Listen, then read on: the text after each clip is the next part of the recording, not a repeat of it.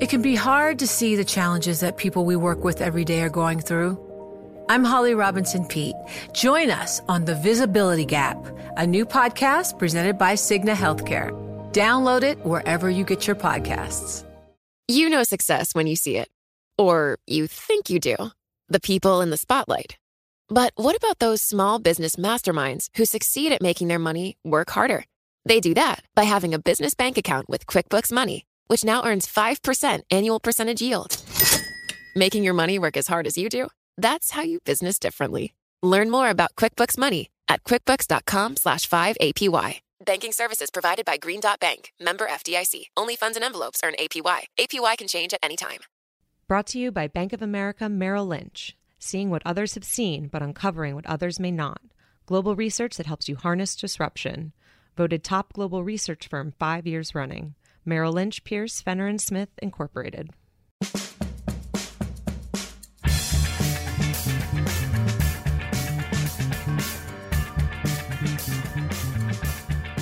Welcome to Deal of the Week, Bloomberg's podcast on the world of mergers and acquisitions. I'm your host, Alex Sherman. Thanks for joining us. We will finally tackle the issue that you've all been waiting for today. What will Donald Trump mean for the broader world of M&A? I'm joined by Bloomberg Gadfly columnist Tara Lachapelle, who can speak to the general question, and Max Nisen, who can specifically answer what a Trump administration may mean for healthcare M&A, which obviously, with Trump's public desire to replace and repeal at least a part of Obamacare, will be a big issue in 2017. So Tara and Max, welcome to the show. Thank you. Thanks for having us. All right, Tara, let's begin with you. Donald Trump seemingly brings a bunch of, I don't know. That's what I would say. A whole bunch of I don't know to the M&A party. So, typically a lot of uncertainty isn't good for deal volume. So why are markets soaring? It sort of feels like Pax Romana right now. Is this fleeting? Yeah, I mean, it's really hard to read the tea leaves in this case because obviously, like you said, we don't really know what Trump means for just about anything. But I think there's sort of two things that we should keep in mind. Right now with the markets up, obviously that's a sign that CEOs must be feeling good if they're looking at their stock prices and they're seeing that they're rising. I think that this sort of pro-business mentality, whether it is real or not, I think that has people feeling pretty confident, which is a good driver for M&A. On the flip side, there's also been some comments saying, if Trump is pro-business and if Trump is good for corporate America, does that mean that they don't necessarily need to go out and do as many of these big deals that like they've been doing? I mean, maybe they'll have a way to grow internally. I don't know if I really buy that idea. I mean, I think that in a few months from now, I think that's when we'll get more clarification about what it's going to mean one way or the other. But right now, obviously, people are feeling pretty good, and that is a good thing for deals. So maybe this is for both of you. Let's try to figure out all of the different ways that a Trump administration affects M&A, because for one, it's general market performance. And then I can think of, that's sort of associated with CEO confidence, which is always very important for deals. But then there's also Trump's regulatory hires, which I suppose is a big deal. Are his cabinet positions, does that affect M&A at all? I mean, I think the one that's going to be interesting is Jeff Sessions. I mean, we know that a Trump administration has blocked several big mergers. The Pfizer deal was sort of unique because that was an inversion situation, but then look at something like Staples and Office Depot, something that a lot of people thought should go through, and you could imagine something like that having a much easier time under a Republican administration. So I think that in that sense, the regulatory rules may be a little bit more lax under Sessions and under Trump. Maybe some of these, big media and telecom deals will have a better chance now as we look ahead to who's going to be running, antitrust and also the FCC. Sessions, of course, controlling DOJ. That right. would be it, yeah. Yes. But when it comes to healthcare, I mean, the two big mergers that everyone focuses on are the two big insurer mergers. And if Sessions is more friendly for antitrust, they might be a little bit too late for those two deals. They pushed for fast trials. They wanted to get this over with quickly, and that might kind of come to bite them because these are going to be, it's up to the judge now. It's not going to have much to do with a Trump DOJ. They might get a friendlier settlement, which might mean, might let the deal go through with fewer divestitures or tweaks to it. But you're talking about Aetna, Humana, and Anthem Cigna? Yeah, exactly. Mm-hmm. So that'll be interesting to see what happens. But in terms of whether or not those lawsuits by the current DOJ are successful, Trump will have nothing to do with that. What does Trump's plan for Obamacare mean for M&A? I think you can look at both drug makers and then over to insurers. For drug makers, I don't think it's particularly good. I mean, it's so hard to tell what exactly is going to happen. Some flavor of repeal or replace. Don't know when the repeal is going to happen, what the replacement is going to be. It's really all kind of up in the air. But what seems pretty likely, given looking through a set of potential replacement plans, is that there are going to be fewer people with health insurance, and that public benefits like Medicaid and Medicare are probably going to be cut to one extent or another. That means probably less people utilizing healthcare, less people paying for or getting drugs. That's not going to be great. And then when it comes to insurers, I think it might be pretty interesting. I think we already saw kind of the first post-Trump insurer merger when WellCare bought a company that focused on Medicare Advantage, and so that's a privately administered Medicare version of Medicare, and that's the kind of thing that'll probably get a boost under Trump. So you might see more deals like that when you see insurers that really benefited from Obamacare, Centene, Molina, trying to diversify away from those businesses that are most likely to suffer. So, Max, you mentioned that the two big insurance deals. Maybe we should talk about all of the really large, outstanding deals here and what a Trump administration may mean for them. So the biggest one of the year was AT&T, Time Warner. Tara, obviously Trump was very outspoken about that deal during the campaign season. He flat out said he would reject the deal. Right. Of course, Trump himself can't reject a deal. The president can't do that. Yes. There needs to be some sort of legal reason to reject a deal, unless the FCC gets involved, in which case they can do something called, they have a provision where a deal needs to have a demonstrable public benefit, and they can kick the deal to sort of an administrative hearing, which oftentimes dooms a deal because it lasts for years, and therefore the buyer or the target just sort of decide to dissolve the deal. There is some question about whether or not AT&T Time Warner would even be sort of adjudicated by the FCC, because Time Warner only owns this one broadcast license for a broadcast station. Theoretically, if they were able to sell this one broadcast station, the FCC may not even get involved at all. Is there some do we know anything at this point about how a Trump administration may look at this deal? Look, I know that he's made comments about this, and they've been, he wants to block this deal. He's going to undo Comcast and NBC Universal. I don't totally buy that. I think that at that time when he was saying that, it wasn't entirely clear that he was actually going to win the election. And I think, some of it was him talking his book. On the one hand, he, obviously has made the media, mainstream media, his enemy. He calls CNN the Clinton News Network. They're owned by Time Warner. Then you've got Comcast owns Access Hollywood, which had that tape, and MSNBC. Yeah, so I think a lot of it was that, and also people were speculating that if he didn't win, was he going to start a news network, a conservative news network, to challenge Fox while it's weak, without Ailes and stuff. So I think that was kind of informing what he was saying at the time, and plus it just kind of fit his rhetoric, the anti-media rhetoric. I think in practice that this isn't going to be as big of a concern for them, and it's really hard to make the case that this is bad for consumers, I think, because it's not competitors consolidating, and we have a precedent. Comcast bought NBC Universal, so I think that makes it really hard to say AT&T can't do this. Right. So in other words, So Comcast buying NBC Universal, that deal did go through, but there were a lot of conditions on that deal. But they weren't as bad as people thought they were going to be. I remember at the time it was like, we were really nervous what those conditions were going to be. Is it going to break the deal?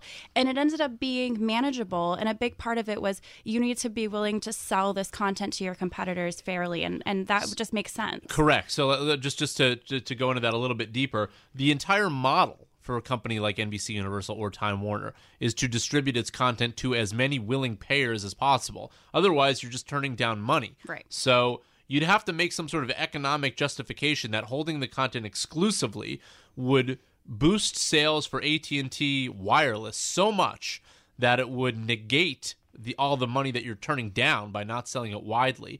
And by most economic analysis that I've seen, and I know companies use this for a reason why these vertical integrations should go through, the numbers just don't work. In other words, for business reasons, it actually makes more sense to just sell to everybody than to keep it exclusive. Absolutely. So I would imagine that logic will come back into play here. And like you said, particularly if the FCC doesn't get involved, I could see this one going through. because the DOJ would have to make some sort of legal argument. There is no precedent for them to fall back on to block a vertical integration. In fact, Time Warner was owned by the same company that owned Time Warner Cable. So we've already seen this company in a broader distribution company. Right. And they broke up on their own, not because the government ever told them to. Yeah. Right. So really, I think it will be what will determine that one is if the FCC gets involved. Because if the FCC somehow gets involved, then, as I mentioned before, there's a public interest clause that they have, which would mean that the deal can't just cause no harm. It would actually have to do something positive for customers.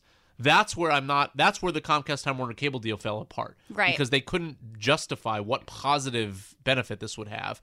Is there any positive benefit that's obvious for AT&T buying Time Warner? I mean, I don't know, but I think if you worked for AT&T and you're forced to make the case, if you're a customer and we're moving towards, more mobile video, getting towards 5G, you want to have more at your fingertips. And I guess arguably if they own Time Warner, that gives better access to, if you're a customer, to be able to watch some of that stuff. I'm sure there's some sort of bundle they're going to do. So in that sense, okay, yeah, if that's a big interest of yours as a customer. Another big issue is tax repatriation. We'll get to that in just a moment, but first, a quick word from our sponsor.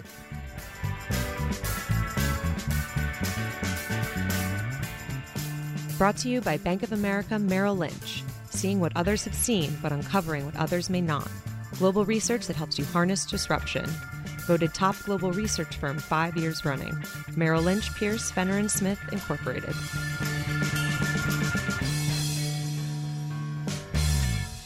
Back with Tara Lachapelle and Max Nisen, Bloomberg Gadfly columnists. Max, this tax issue, I think, will probably weigh in fairly significantly for healthcare companies. Any read on what Trump's tax policy may mean for the broader world of healthcare M&A? Yeah, so I think this one reads through most directly to drug makers.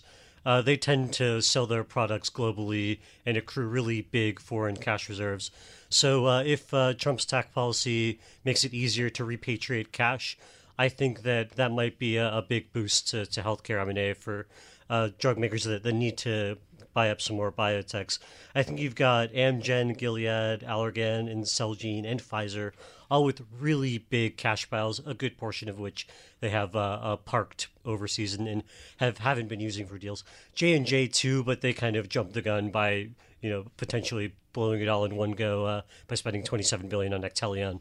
So, Tara, to get back to your point about how it's possible that some of Trump's policies may make the need for M&A diminished. Mm-hmm. So Pfizer and Allergan, for instance, they tried to merge this past year. That deal didn't go forward because of the Treasury Department and the broader Obama administration sort of cracking down on these inversions. This was the idea here being that Pfizer would no longer be domiciled in the U.S. and therefore would be able to domicile itself outside in Ireland, I believe, was that deal, and therefore have a lower tax basis. Now, that deal didn't happen anyways, but I suppose the idea for any of these inversions, even smaller ones, would be moot with a new Trump tax policy, right? Right. On the flip side, if you have a lot of cash overseas in your U.S. company and the dollar is going up, and that gives you more firepower to do deals also. So it's like, it just depends. I think it's going to depend on each industry. Like, there's some industries right now that have a clear need to buy things and to get into other geographies, because obviously the U.S. for certain industries just isn't growing.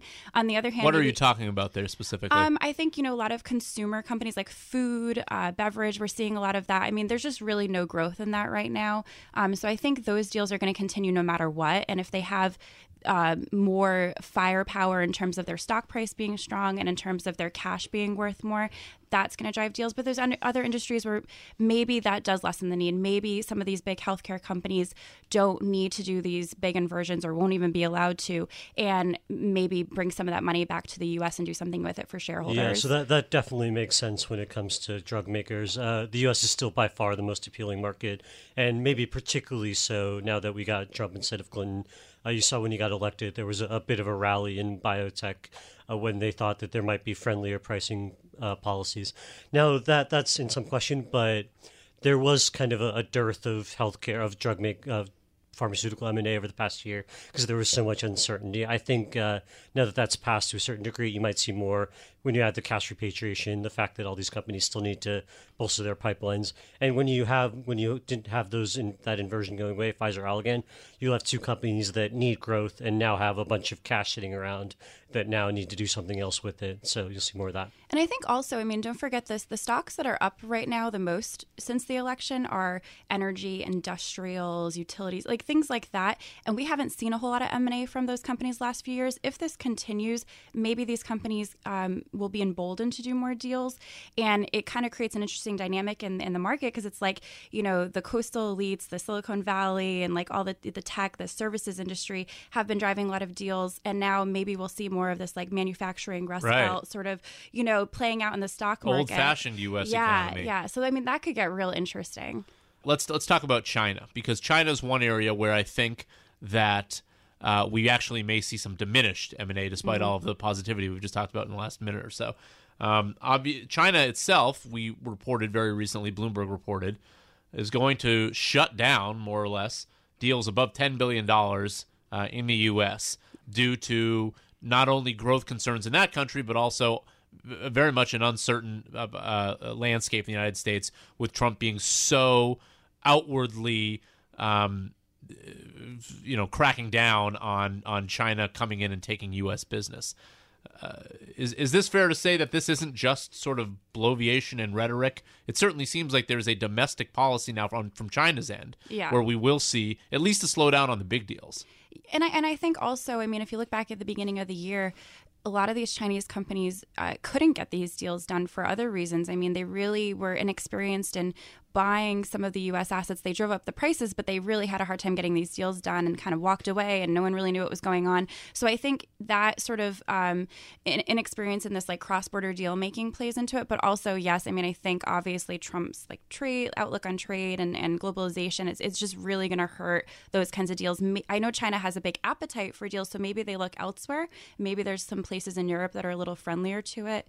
But it seems like the big China to U.S. deals, I mean, probably not going to see those. And I think it speaks to sort of the broader issue, maybe more than just China, whether Trump is going to govern as kind of a doctrinaire, down the line Republican, or a populist, which is the kind of impulse you see with the China stuff. So that might read through to antitrust. It might read through to anything where, where the generic Republican policies let business do what it wants. Trump might kind of surprise us and do something different. All right, so soon we're going to have a episode specifically dedicated to predictions with your fellow Bloomberg Gadfly columnist Brooke Sutherland, who did this for 2016. So we're going to look at how her 2016 predictions did, and then Brooke will give some 2017 predictions on specific deals. But I want to ask you guys, too, are there particular deals that you guys are looking at, specific company names, that didn't happen in 2016 that you think, given everything we just talked about, might actually be announced in 2017? Well, obviously T-Mobile, AT&T. Who's going to buy T-Mobile? Right. I mean, AT&T tried to, obviously was blocked by the government. I think now they're clearly in play once this spectrum auction is done and we go That into was the one new of Brooke's year. 2016 predictions, by the way. Someone would buy T-Mobile. Yeah, but the wireless spectrum auction maybe delayed that. Right. And I think they've really proven themselves. I mean, they're really taking customers from Verizon and AT&T, which has been incredible to see. You've got Sprint clearly wanting to combine with them, but probably not in the best place financially to do so. You've got Comcast wanting to get into the wireless business, but already has an agreement with Verizon to do so to some degree. I think it's going to be go big or go home. I think they're going to want to buy T-Mobile. And also, I mean, Dish. What is Dish going to do? They've got the spectrum. Obviously, they could be a buyer or seller. So I think there's a lot of partners for T-Mobile still. And if anything, it's increased the probability. I think they're going to get bought next year. By the way, so I'm looking at T-Mobile stock here. A lot of people think T-Mobile is going to be acquired. So and the business has done quite well. It has. So shares are up 40% this year, making an acquisition more expensive if you're going to throw on a premium there. Sprint, also in much better financial situation than they were. That stock's up 120% this year. I was just talking to a banker last year who said that the dynamic on this has been very unusual, where Sprint tried to buy T-Mobile a couple years ago and was told by the Obama administration, sort of subtly or not so subtly, if you try this, you're not going to succeed. We're going to block this deal. We're not going to allow the number 3 and the number 4 largest wireless players to come together. Now, he said about a year ago, it sort of flipped. Sprint was struggling so much that it looked like T-Mobile would be the buyer if those two companies were, in fact, able to get together under a new, more flexible wireless administration. Now he says it's possible that both companies would want to do the buying. So how that deal is structured may be an interesting facet if, in fact, they try to push it ahead in a Trump administration. I mean, and T-Mobile's clearly the stronger player right now. I think also that interesting piece about,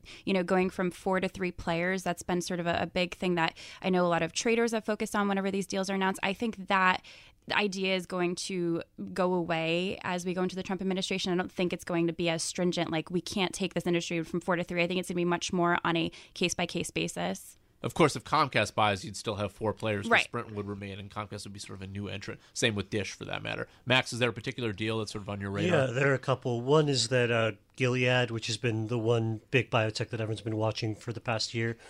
Their really massive hepatitis franchise, they sell something like $17 billion worth of it a year, is deteriorating rapidly, and they really have very little to nothing to follow it up. Everyone watched all year for something to happen. Next year seems like really has to happen. And biotech, compared to everything else, is still pretty depressed. Still down almost 20% for the year, so still deals out there to be had. And then which one of these two or both of the big health insurer mergers go through? Anthem and Cigna has always seemed like the one that was more likely to break up, just based on kind of the national market thesis that, and they share more businesses.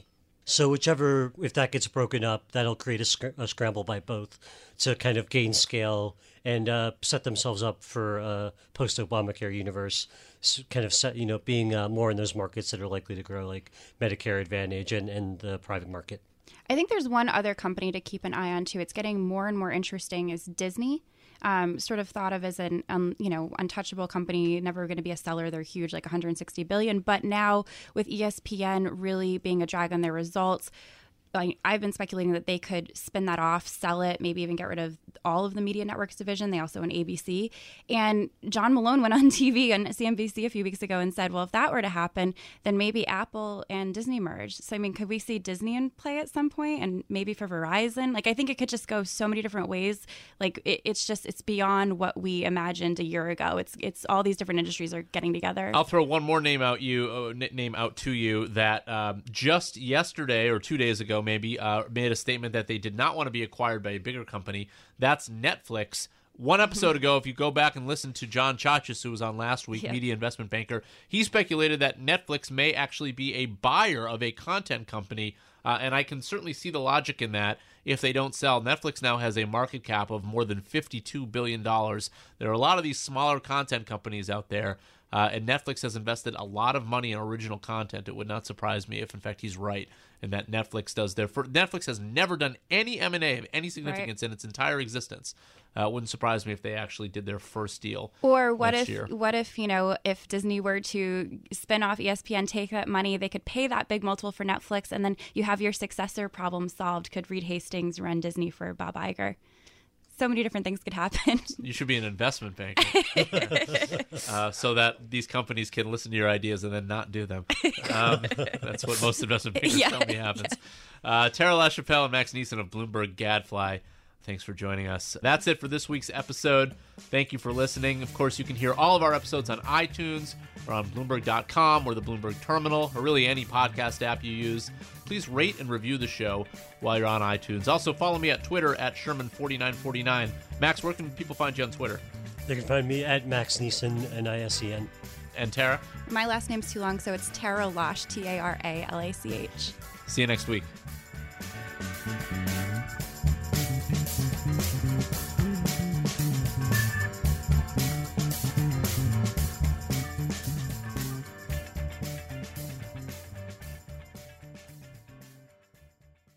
Brought to you by Bank of America Merrill Lynch. Seeing what others have seen, but uncovering what others may not.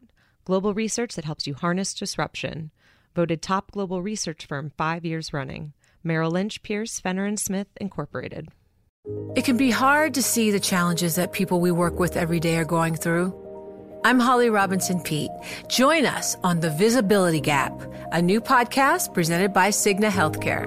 Download it wherever you get your podcasts. From Silicon Valley to Wall Street, the promise and perils of artificial intelligence are playing out on the world stage. But what will the next phase of AI adoption look like? Which companies, from big tech to startups, will dominate? And where do the risks and unintended consequences lie? I'm Emily Chang. Join me at Bloomberg Tech in San Francisco, May 9th, to answer many of the industry's burning questions, alongside Snap's Evan Spiegel, Xbox President Sarah Bond, OpenAI's Brad Lightcap, top researcher Dr. Fei Li of Stanford, and many more. More details and just a few tickets left at Bloomberg.com/TechSF.